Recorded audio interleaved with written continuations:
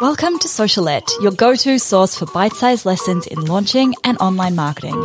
I'm your host, Steph Taylor, and I'm a corporate dropout turned launch strategist, helping you launch your digital products simply and successfully so you can reach more people, grow your audience, and become the go-to brand in your space.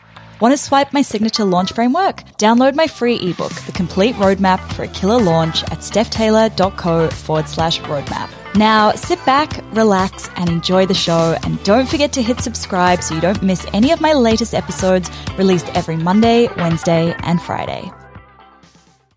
Hey, welcome back to Socialette. This is episode 385, the pros and cons of building a personal brand. So we've been talking about personal brands for the last couple of episodes because it's especially relevant to all of you who are launching digital products and the decision that you have to make whether you want to do it under a business name or your personal brand name. This episode, we're looking at the pros and the cons. So let's jump right in. So let's start with the pros. Or actually, no, let's start with the cons. Let's start with the cons, the bad news first. So one of the cons, if you have a common name, Steph Taylor, it can be really hard to get the domain name for your personal brand. That is why I'm stephtaylor.co and not stephtaylor.com. And the number of people who are like, oh, I've tried to go to your website and it doesn't work. And then I find out they've been trying to go to stephtaylor.com or they've been emailing at stephtaylor.com. That happens quite a lot. And I don't even want to think about how much it would cost me to try and buy stephtaylor.com. So for now, we're stephtaylor.co. But that is a very real consideration if you have quite a common name. Personal one actually that just occurred to me as I was talking this through is remembering that could your personal name change? Perhaps you could get married. I mean, for me, I've thought about this, like when and if I get married, I will still operate my business under Steph Taylor, even if I personally change my last name. But that's another thing to consider. Like if you get married, or for those of you who are married, there's always, if you were to get divorced, would you keep the same last name?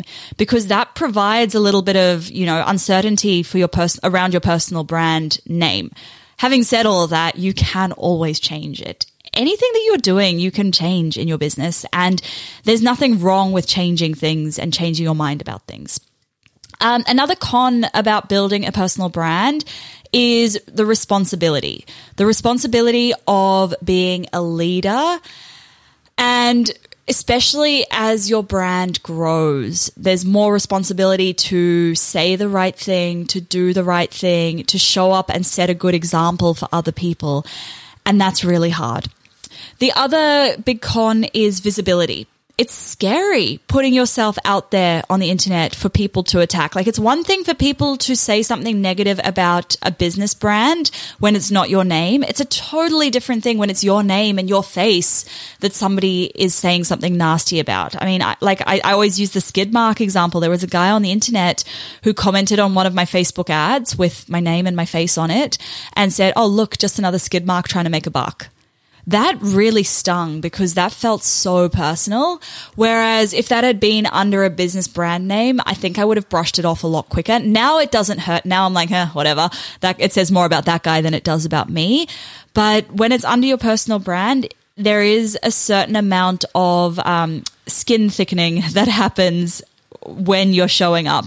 But by and large, personally, I've found that the negativity is actually a lot less than I expected it to be. And I imagine for most of you, unless you're talking about something quite controversial or you're quite a polarizing person, you will probably find there's not actually as much negativity as you think. But when it does happen, it's a little bit more stingy. It hurts a little bit more.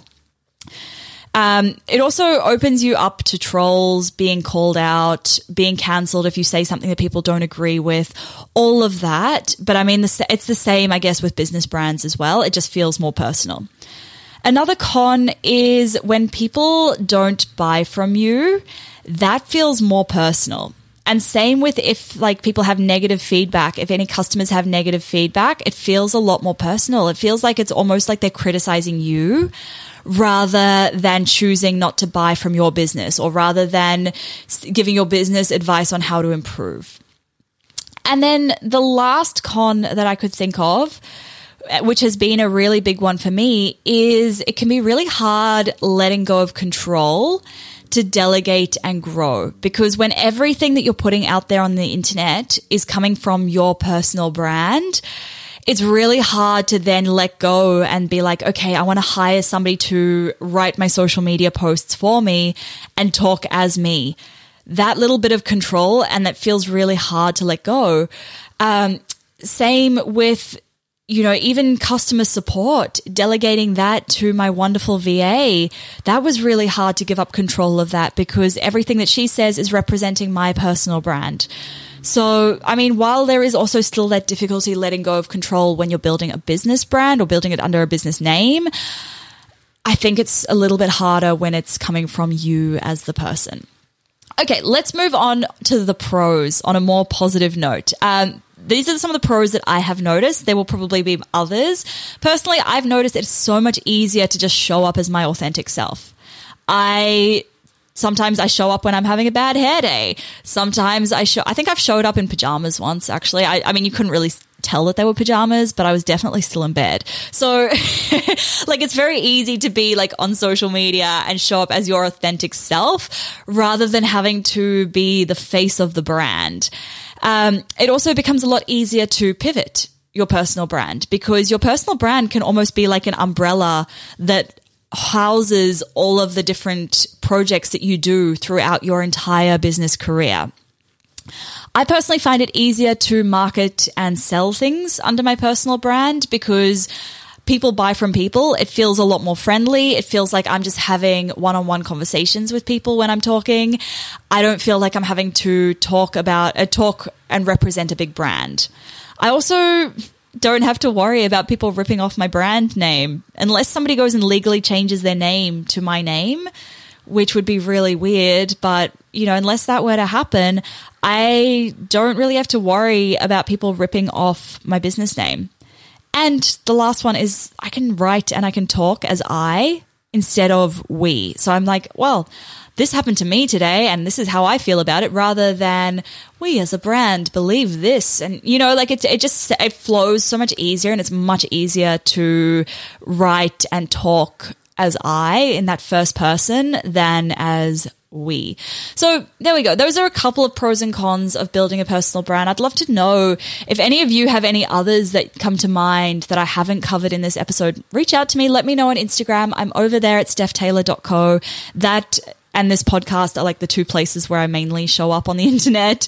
I've really been intentional with cutting back on all of the different places that I am. So yeah, you can find me on Instagram at stephtaylor.co. Love to connect with you over there.